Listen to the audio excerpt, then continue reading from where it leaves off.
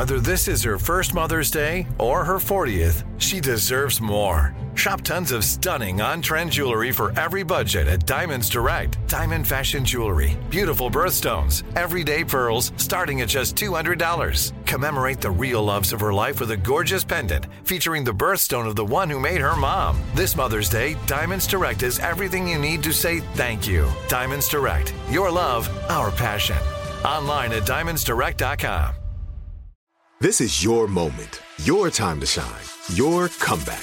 You're ready for the next step in your career, and you want an education employers respect. So you're not just going back to school, you're coming back with Purdue Global. Backed by Purdue University, one of the nation's most respected public universities, Purdue Global is built for people who bring their life experience into the online classroom. Purdue Global, Purdue's online university for working adults. Start your comeback today at purdueglobal.edu. The views and opinions expressed in this podcast are solely those of the podcast author or individuals participating in the podcast and do not represent those of iHeartRadio or their employees. This podcast also contains subject matter which may not be suitable for everyone. Listener discretion is advised. Radical is released every Tuesday and brought to you absolutely free. But if you want ad-free listening and early access to next week's episode, subscribe to Tenderfoot Plus. For more information, check out tenderfootplus.com. Enjoy the episode.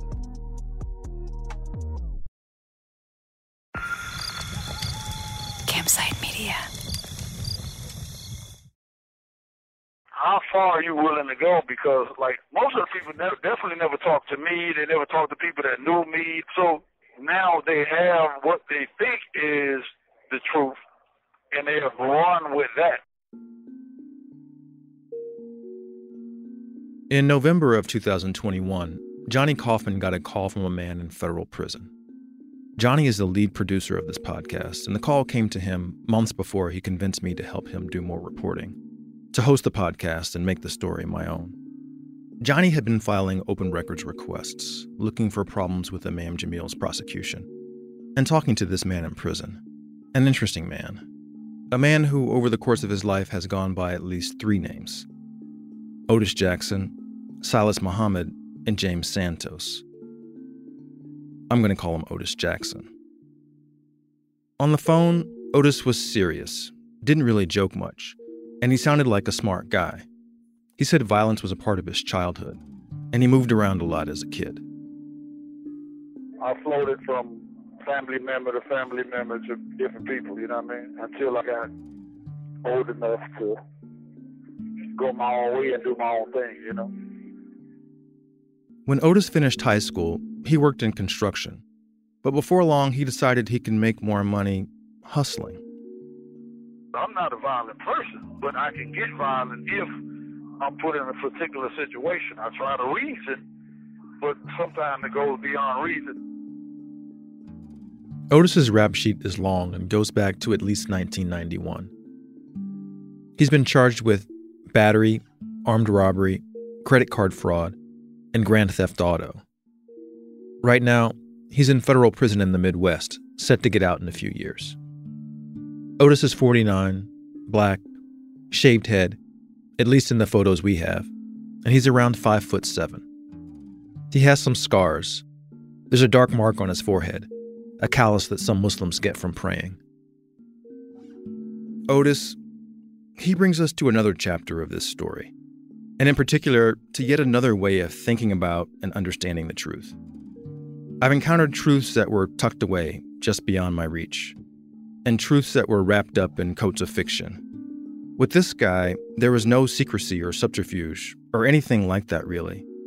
It was the opposite, in fact. For more than 20 years, he has been blasting at full volume that he is the one who shot deputies Ricky Kenshin and Algernon English. But no one was really listening. I've gotten away with murder for real. You know how some people say, man, you get away with murder. I've literally gotten away with murder. So, yeah, I don't have a problem with it.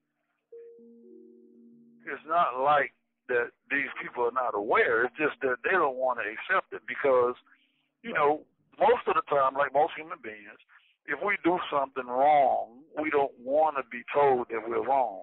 And they convicted the wrong guy and sent the wrong guy to prison for life for something that another guy did. When you track Otis's story, it's not impossible that he could have gone overlooked for years, ignored. Because someone confessing to a murder, willingly submitting themselves to at least a long prison term, and maybe even the death penalty, it just seems weird, hard to believe. Until maybe it is believed, taken for truth by the right people, people with influence. They recruit the power of big institutions, and what seemed before like conventional wisdom is suddenly unsettled. So we had to investigate Otis's story for ourselves, because it might get Imam Jamil out of prison. From Campside Media, Tenderfoot TV, and iHeart Podcasts, this is Radical. I'm Mosi Secret. Episode 6, Confession.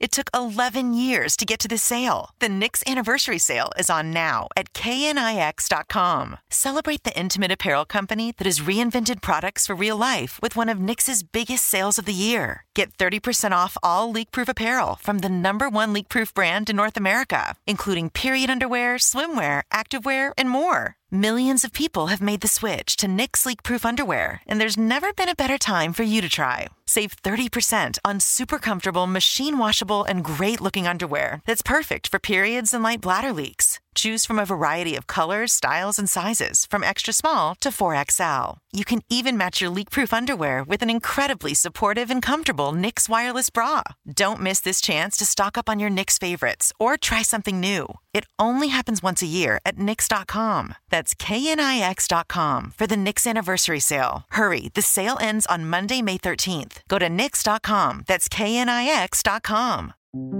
This is Neil Strauss, host of the Tenderfoot TV true crime podcast, To Live and Die in LA. I'm here to tell you about the new podcast I've been undercover investigating for the last year and a half. It's called To Die For. Here's a clip. All these girls were sent out into the world and they were told, try to meet important men, try to attach yourself to important men. The voice you're hearing is a Russian model agent telling me about spies sent out to seduce men with political power. The war in Ukraine is also being fought by all these girls that are all over important cities. For the first time, a military-trained seduction spy reveals how the Russian government turned sex and love into a deadly weapon. If you want to kill your target, it's easy. You just seduce him, take him somewhere, start having sex, and then he's very vulnerable, so you can kill him easily. To Die For is available now. Listen for free on the iHeartRadio app, Apple Podcasts, or wherever you get your podcasts.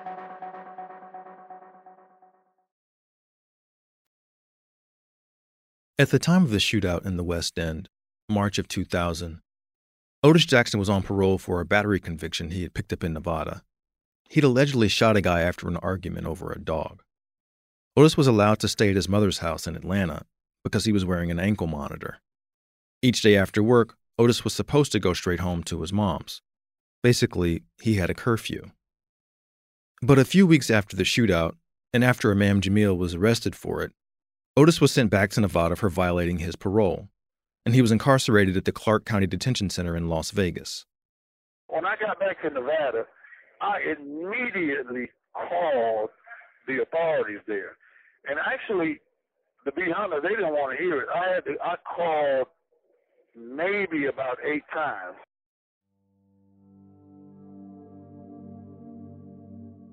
Finally, an FBI agent went out to the prison to listen to what Otis had to say, and he confessed to shooting Deputy Kenjon and Deputy English. This was months before Imam Jamil's trial would start in earnest. I just told him, look, man, you guys got the wrong guy in jail. So I don't want anybody in jail or in prison for something that I did. You arrested the wrong guy. So here's what happened. And he was definitely not interested in that. He told me, hey, man, we got to open the shut case here with Jamil, so there's no need for you to be involved in this. After Otis confessed, he was moved to solitary confinement. The guards put a sign on his door that said, "Cop Killer," and they started giving him a hard time. They was playing with the food. They were calling me Cop Killer. Sometimes they would let me out for showers. Sometimes they wouldn't. And when they did, sometimes they would put me in a shower and lock me in a shower, and I would be in handcuffs in that shower for hours without being able to actually shower because I'm still in handcuffs. So, yeah, but man, listen, a lot of crazy stuff happened. A few months after he spoke to the FBI, Otis wrote a statement. Not sure if he put it in the mail or just handed it off to a guard, but it said, "I, Otis Milton Jackson, was just trying to help a brother, not knowing it would give me the case. I love Jamil, but I did not do anything. I killed no one, and Jamil killed no one. I'm so sorry for making the FBI feel as if I did this." Robert McBurney, the lead prosecutor in Imam Jamil's case, he learned of Otis's confession. And because of procedural rules around potentially exculpatory evidence like this, McBurney had to tell the defense team. Otis's retraction just a few months after he officially confessed, that would be a problem for the defense if they called him to testify. But Jack Martin, Imam Jamil's lead defense lawyer, he suggested he wasn't too concerned about that. Otis said he withdrew his confession because he'd been thrown in solitary confinement, a decision that a jury could make sense of. The investigator for the defense, Watani Tahemba, he interviewed Otis. Martin remembered the report that Watani gave the defense team. He, described Otis Jackson as giving us a consistent story, but you never know about somebody where, I don't know whether to believe him or not, but that's what his story makes sense. Not sure whether he's telling the truth, but the story makes sense. That would have to be good enough. Remember, they only needed a reasonable doubt. Martin was ready to call Otis as a witness, but then Robert McBurney, the prosecutor, he got in touch with Martin. McBurney told me, "Listen, Jack, he was on probation at the time. He had an ankle monitor on him, and we can prove that he wasn't in the West End area that night." McBurney said he had data from Otis's ankle monitor that showed Otis was at home, at his mom's house, and it would have been physically impossible for him to have shot the deputies. And he said, "I just hope you call him because we'll be able to blow him out of the water with that ankle bracelet." I accepted that as being, I didn't think McBurney would lie to me about that. I accepted that, and I thought, well, this is a death penalty case. If we call some witness who blows up on us in the stand, that's going to hurt us on the death penalty if we have to go there. If the defense called Otis, and then the prosecution proved he was lying, the jury wouldn't trust the defense team during the sentencing phase, when they were asking the jury to spare Imam Jamil's life. So I made the decision, or we made a decision not to call him. The jury never heard Otis's confession, and Imam Jamil was convicted and sentenced to life in prison.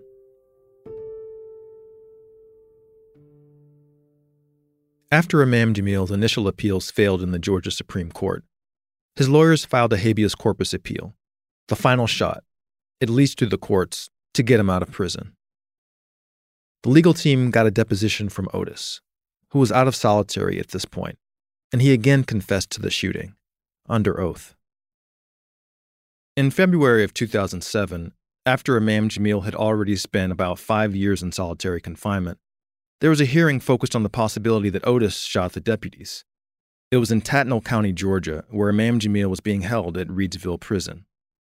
At this hearing, a founder of the company that made the technology used as a part of Otis's ankle monitor, he testified. He said the data actually did not show definitively that Otis was at home at the time of the shootout. This was big. It meant that Jack Martin had bad information when he decided against calling Otis to the stand during the trial. It meant Otis could have been anywhere the night of March 16, 2000, including in the West End, behind the trigger of a semi-automatic rifle.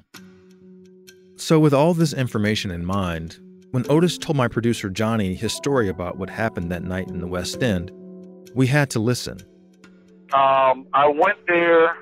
I went to work first, and I found out that I wasn't on the schedule to work. That was like a free pass for Otis to do whatever he wanted that day, under the guise that he was working, to be out in the world, at least before he had to be back home in the evening. Otis decided to run some errands. I was moving some guns from one place to another and a bulletproof vest.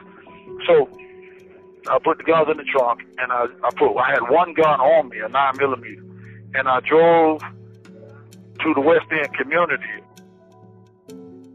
Otis said that at the time, he was one of the leaders of the almighty Vice Lord Nation, an organization, law enforcement would call it a gang, that was founded in Chicago back in the day. Otis was planning to get a branch of the Vice Lords going in Atlanta, and while he was running errands on March 16th, his plan was to visit Imam Jamil to give him a heads up. The West End Masjid, under Imam Jamil, had armed security patrols, and Imam Jamil had developed a reputation over the years for pushing out drug dealers. Otis just wanted to stop by to say, hey, we're going to be moving into the area, but we don't want any business with your community. Otis said he parked his car outside the masjid, and the brothers told him Imam Jamil wasn't around. He stuck around for prayer, and he chatted with the brothers afterward. Eventually, he realized it was getting late, and so he walked across the street to Imam Jamil's store, hoping he'd maybe shown up. But the lights were off and the doors were locked. As Otis was walking away, the deputies pulled up. They got out and told Otis to put up his hands.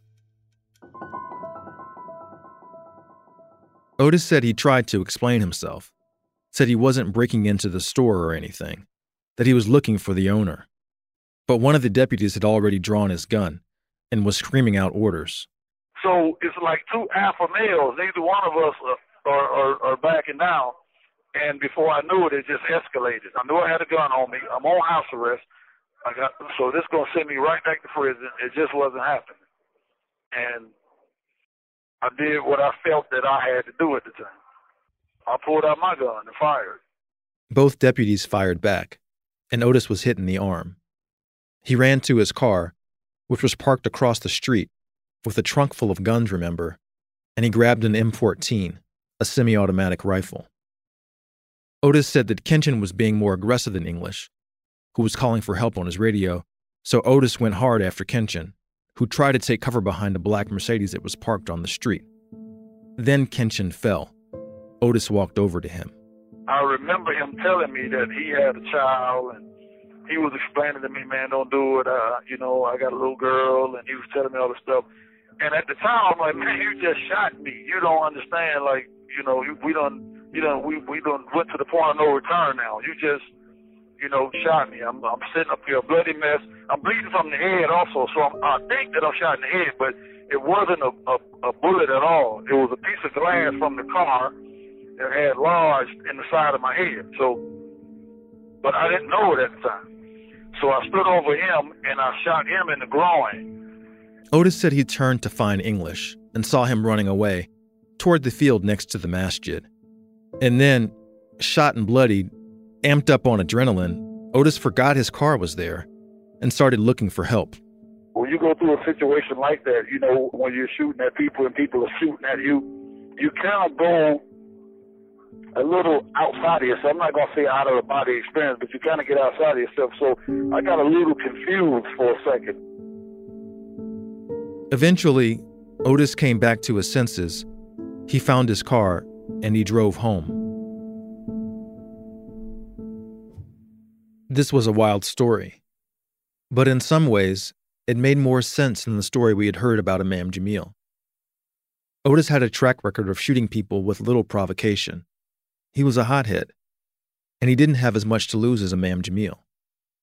Still, something was definitely off about the guy. He'd pled guilty to writing letters to public officials threatening to kill them, unless they accepted his confession and freed Imam Jamil. That's why he was in prison. But, like I said, some powerful people were convinced he was telling the truth.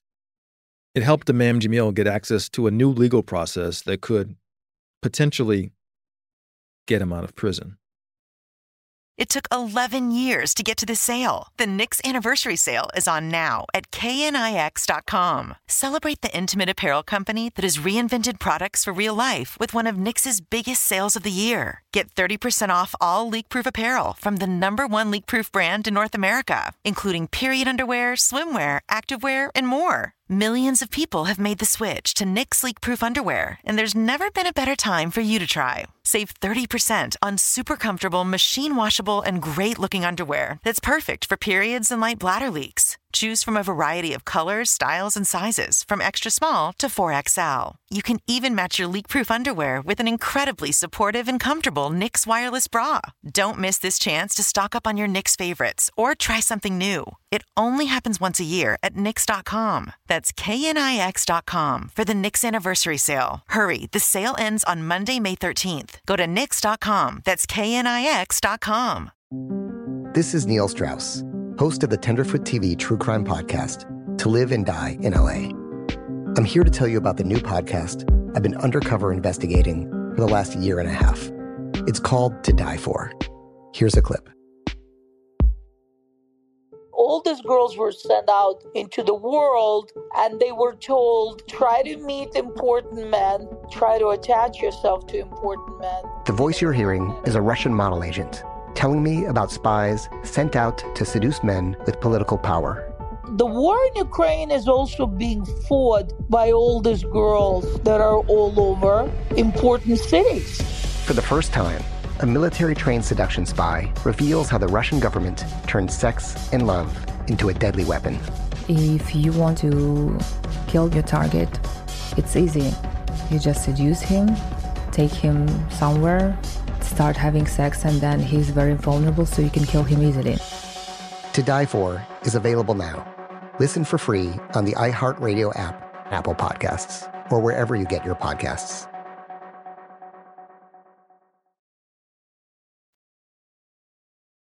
It took the judge 7 years to reject Imam Jamil's habeas appeal.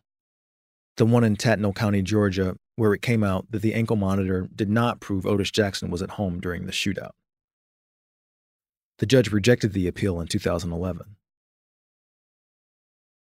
Imam Jamil's lawyers kept at it, though, appealing to higher courts.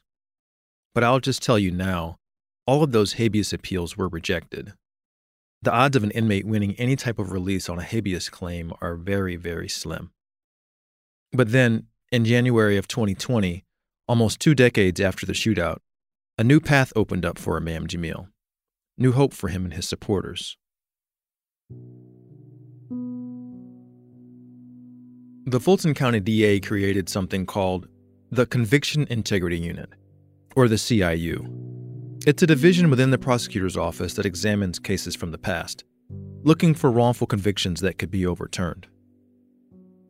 When the civil rights legend Andrew Young wrote a letter to the Fulton County DA claiming Imam Jamil was innocent, he sent it to the CIU specifically. Otis Jackson was a focus of the letter. Young wrote that Otis matched some eyewitnesses' descriptions of the shooter. Otis was violating his parole, and so he had a motive for shooting the deputies. He had ammunition at home that matched the ammunition used during the shooting, and he had been convicted of violent crimes in the past. It seems like Young's letter influenced the Fulton County DA, because we later learned the CIU was reviewing Imam Jamil's case. And Imam Jamil's supporters in other corners, they focused on Otis too, mounting campaigns to try to convince big media organizations, like CNN, to interview him. A coalition of 28 Muslim American organizations sent a letter to the Department of Justice that also made Otis's confession a focus. But to convince the DA's office or the courts, Otis's confession alone would never be enough, especially after all these years.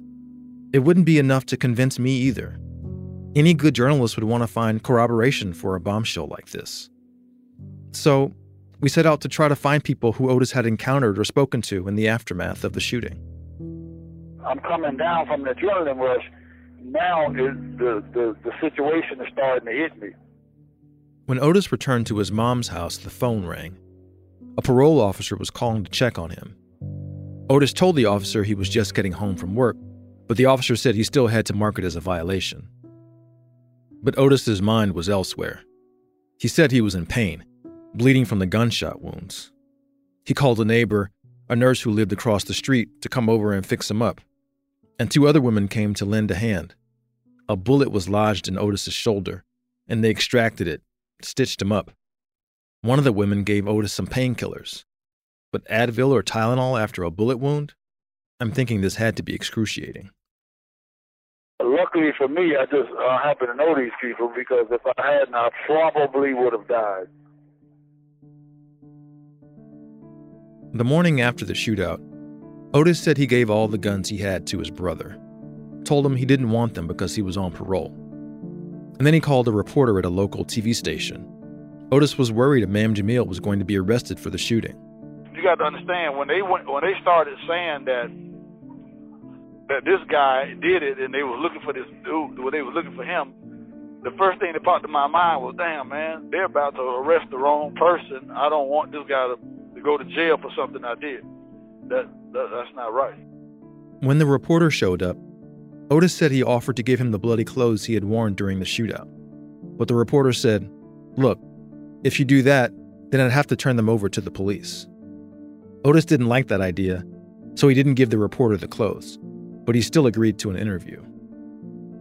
Meanwhile, since Otis had violated his parole, law enforcement came to search his house.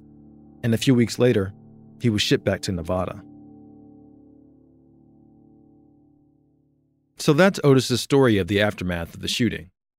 Plenty of leads to chase down, right? First, we went to the block where Otis was staying with his mom back in March of 2000, and we spoke to some of the neighbors. They confirmed that Otis's mother lived there, but they didn't know any nurses who lived nearby in 2000. No corroboration there. Then we got a transcription of an interview with Otis's brother. He said, nah, Otis never gave me any guns. No corroboration there, but maybe that's what anyone would say to protect a brother who gave him a bunch of guns and then confessed to a murder that happened the night before. So next, we tracked down a recording of the local news segment featuring Otis. One of Imam Jamil's supporters gave it to us. They had been monitoring and recording TV news after the shootout. You are watching 11 Alive News at 5:30.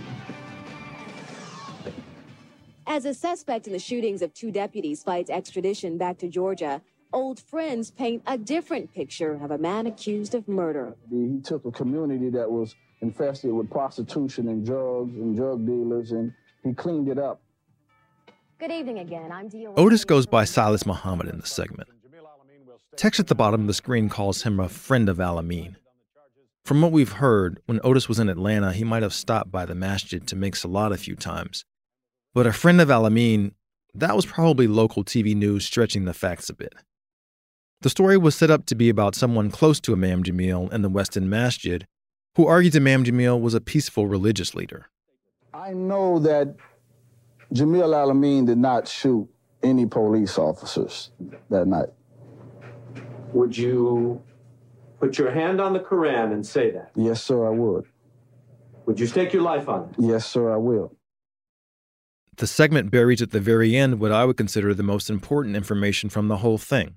Silas Muhammad says that there are people in this community who revere and respect and love Jamil Abdullah Al-Amin, and that there are people here who would do anything to protect him.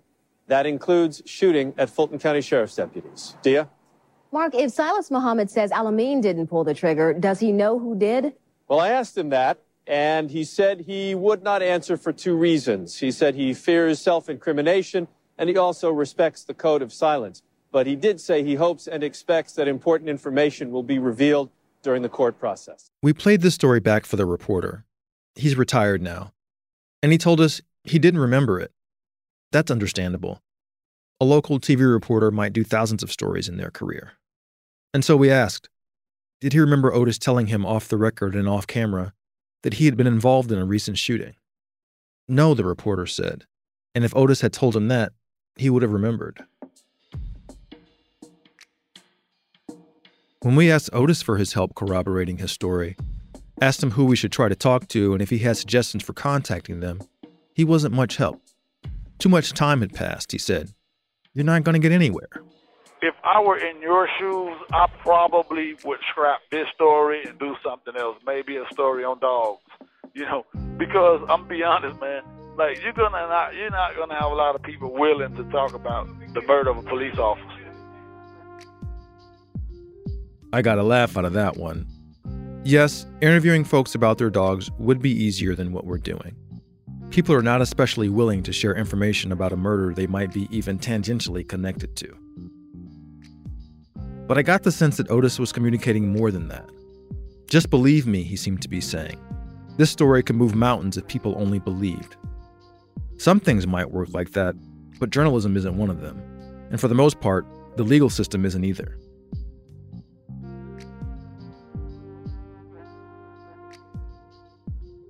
We uncovered some glaring inconsistencies between Otis's different accounts of what happened on March 16, 2000. The FBI interviewed Otis in Las Vegas a few months after the shootout. According to a summary of the interview, Otis said it all went down during the day. Imam Jamil was there, and when the deputies pulled up, Otis jumped to his defense. There was a fist fight, and then the guns came out, but Imam Jamil didn't get involved. That's a different story than Otis's other accounts. And the shootout definitely happened at night. I just can't trust Otis. And while the Conviction Integrity Unit, or the courts, they might at least consider his story, I don't think they'll ever be able to trust him either. Late in our reporting, we learned that in 2019, in Florida, Otis was called to testify in a different high-profile murder trial over a grisly quadruple murder. He had made another confession. The judge ordered that a psychologist evaluate Otis and look into his mental health history. According to the psychologist's report, back in 2006, Otis showed no symptoms of distress. But in 2008, he made repeated requests for mental health treatment. And when he was placed in solitary confinement, he began to report auditory hallucinations. He was hearing voices.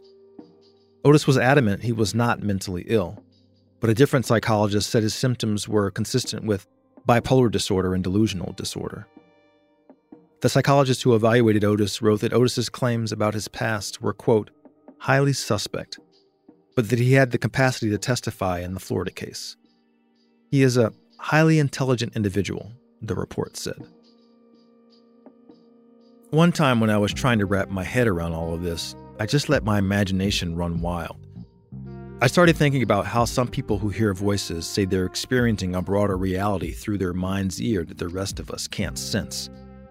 And I thought, wow, what if Otis/Silas Muhammad/James Santos keeps confessing the crimes he was there for but not really there for? Until, and this is where I really let my imagination run wild, by some epiphany, Otis learns to control his powers and emerges from the darkest prisons as a force for good. Otis Jackson is a comic book superhero. Cool origin story, right? No, it doesn't make a lick of sense. But it got me thinking there might be a place in this story about Imam Jamil for a more intentional use of imagination. Imam Jamil was a magnet for people who couldn't distinguish between made-up stories and what was happening before their eyes, whose fantasies would float out into the world and have very real consequences. Otis is maybe the most extreme example, but he wasn't the only one. If I can't escape this mythological realm, maybe I should learn to play with it. A departure from the realm of journalism, for sure, but maybe it would do some good. But for now, back to reality.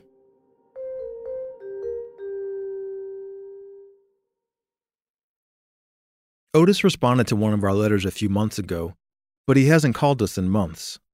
He never came out and told Johnny, I'm done with these interviews. But on one of their later calls, Otis said this.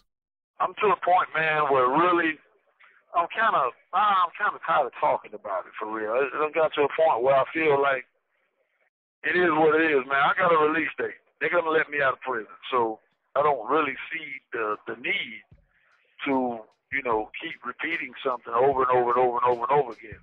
Especially when there's no real benefit for me. So why keep doing that, man? I do think that a part of Otis really believes what he's saying, and for some reason the story took hold in a fragment of his personality. His reality is so real for him, he'd do almost anything to make others see it. But after hours of listening to Otis's voice, I wanted to get back to the documents. And in the thousands of pages we had, there were a few that I needed to spend more time with. Years ago, Imam Jamil recounted his version of what happened the night of the shootout, and I turned there next.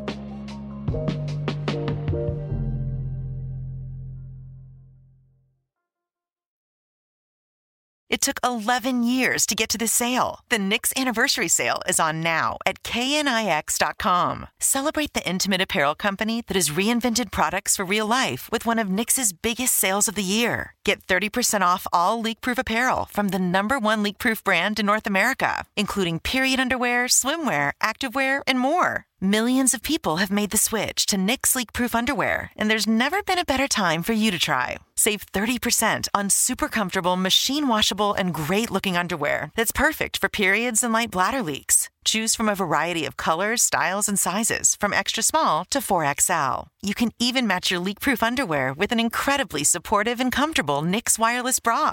Don't miss this chance to stock up on your Knix favorites or try something new. It only happens once a year at Knix.com. That's knix.com for the Knix Anniversary Sale. Hurry, the sale ends on Monday, May 13th. Go to Knix.com. That's knix.com. This is Neil Strauss, host of the Tenderfoot TV True Crime Podcast, To Live and Die in LA. I'm here to tell you about the new podcast I've been undercover investigating for the last year and a half. It's called To Die For. Here's a clip. All these girls were sent out into the world and they were told, try to meet important men, try to attach yourself to important men. The voice you're hearing is a Russian model agent telling me about spies sent out to seduce men with political power. The war in Ukraine is also being fought by all these girls that are all over important cities. For the first time, a military-trained seduction spy reveals how the Russian government turned sex and love into a deadly weapon. If you want to kill your target, it's easy. You just seduce him, take him somewhere, start having sex, and then he's very vulnerable, so you can kill him easily. To Die For is available now. Listen for free on the iHeartRadio app, Apple Podcasts, or wherever you get your podcasts.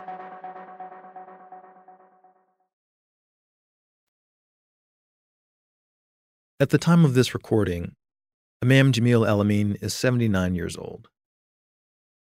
And he's still in prison. A federal prison in Arizona equipped to provide medical care. He got out of ADX Florence because he was sick. It may be obvious by now, but this feels like the time to say it. I wasn't able to interview him. I wrote to him, but I didn't hear back.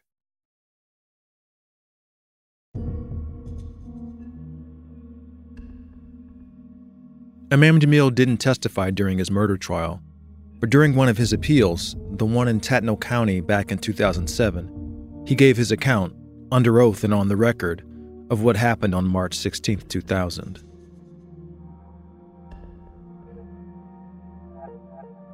Imam Jamil said that earlier in the day, hours before the shootout, he had a run-in with some young folks in the neighborhood who were selling drugs. Imam Jamil hated drugs. Hated them since his days as Rap Brown. He saw them as a scourge on the black community and part of a government conspiracy to keep a potentially rebellious population sedated. During his testimony, he said the Weston neighborhood near the masjid had been infested with drugs, at least until the brothers, led by him, started exerting their influence. And this had made him some enemies. As evening approached on the night of the shooting, Imam Jamil had dinner with his family at Red Lobster. Afterward, he wanted to check the mail, so he drove back to the West End and parked his car near the masjid and the store. He got out of the car, and he was in the empty field next to the masjid, walking towards the back entrance, when he said he heard 2 pistol shots, and then many more rounds of gunfire.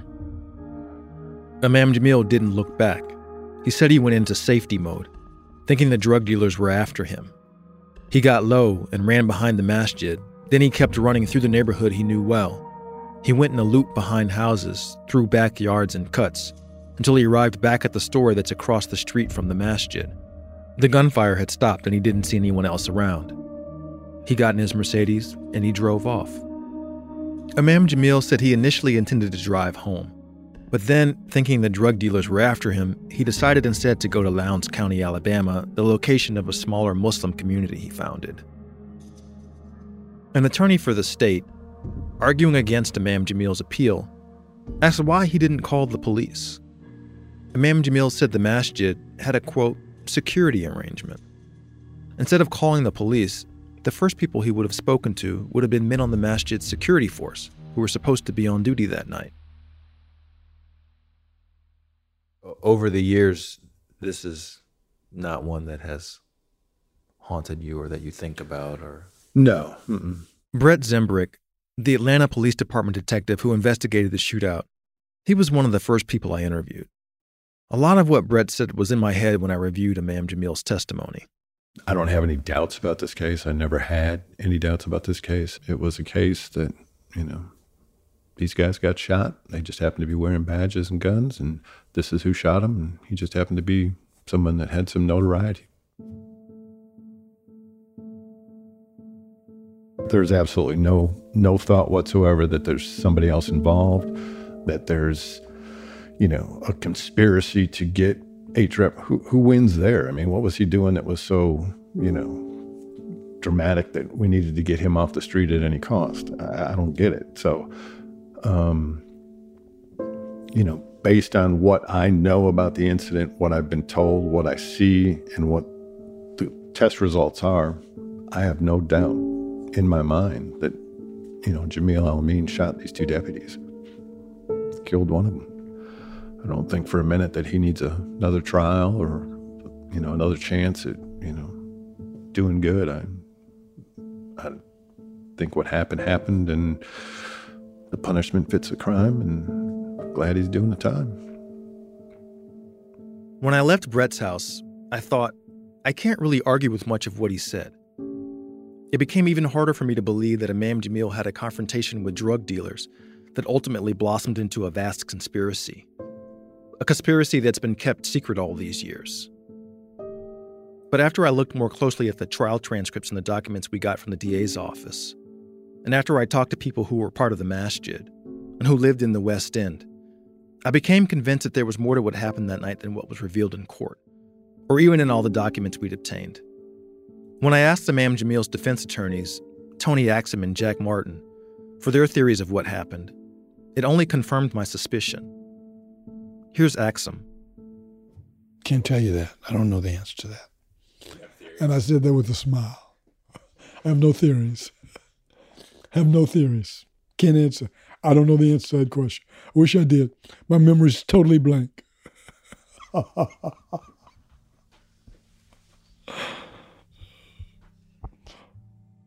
That might be one of the most entertaining no-comment responses that I've ever gotten in my career. Jack Martin was more helpful. I seriously think that it's possible, not just possible, but likely, that Al-Amin was confronted by these officers and there was a lot of yelling and screaming, and that somebody, a supporter in the community, maybe it's Otis Jackson, maybe somebody else, saw that and thought, uh-oh, Al-Amin's in trouble, and did something stupid.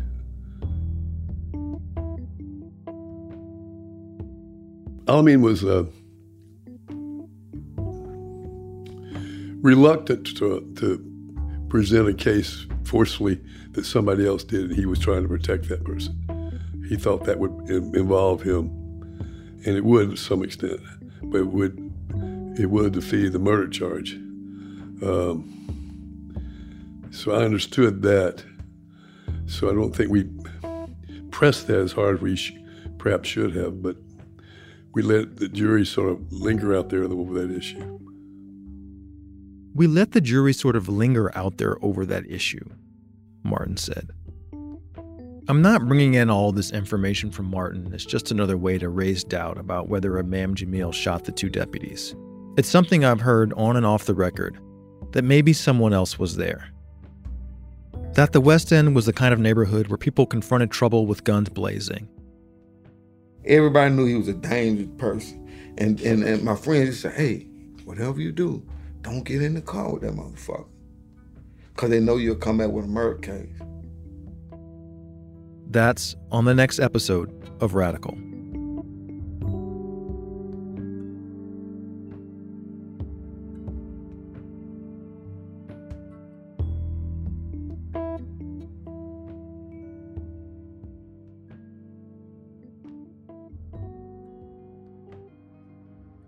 Radical is a production of Campside Media, Tenderfoot TV, and iHeart Podcasts. Radical was reported and written by Johnny Kaufman and me, Mosi Secret. Johnny Kaufman is our senior producer. Sheba Joseph is our associate producer. Editing by Eric Benson, Johnny Kaufman, Emily Martinez, and Matt Scher. Fact-checking by Sophie Hurwitz, Kaylin Lynch, and Layla Dose. Original music by Kyle Murdoch and by Ray Murray of Organized Noise. Sound design and mixing by Kevin Seaman. Recording by Ewan Lydtrom-Ewan and Sheba Joseph. Campside Media's operations team is Doug Slaywin, Ashley Warren, Aaliyah Papes, Destiny Dingle, and Sabina Mera. The executive producers at Campside Media are Josh Dean, Vanessa Gregoriadis, Adam Hoff, and Matt Scher. For Tenderfoot TV, executive producers are Donald Albright and Payne Lindsay. The executive producers at iHeart Podcasts are Matt Frederick and Alex Williams, with additional support from Trevor Young.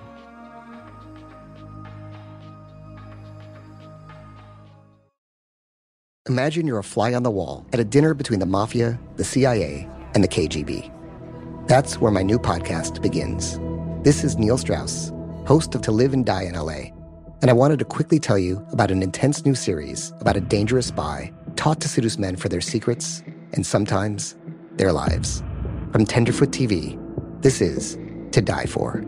To Die For is available now. Listen for free on the iHeartRadio app, Apple Podcasts, or wherever you get your podcasts. Hey guys, this is Paris Hilton. Trapped in Treatment is back, and this season we're taking on WASP, the Worldwide Association of Specialty Programs in Schools. They held us in dog cages. They starved us. They beat us. Was trying to brand us. So we were going to become the McDonald's of kid treatment. Join my hosts as they unravel the story of the largest and most shocking organization in the history of the troubled teen industry. Listen to Season 2 of Trapped in Treatment on the iHeartRadio app, Apple Podcasts, or wherever you get your podcasts.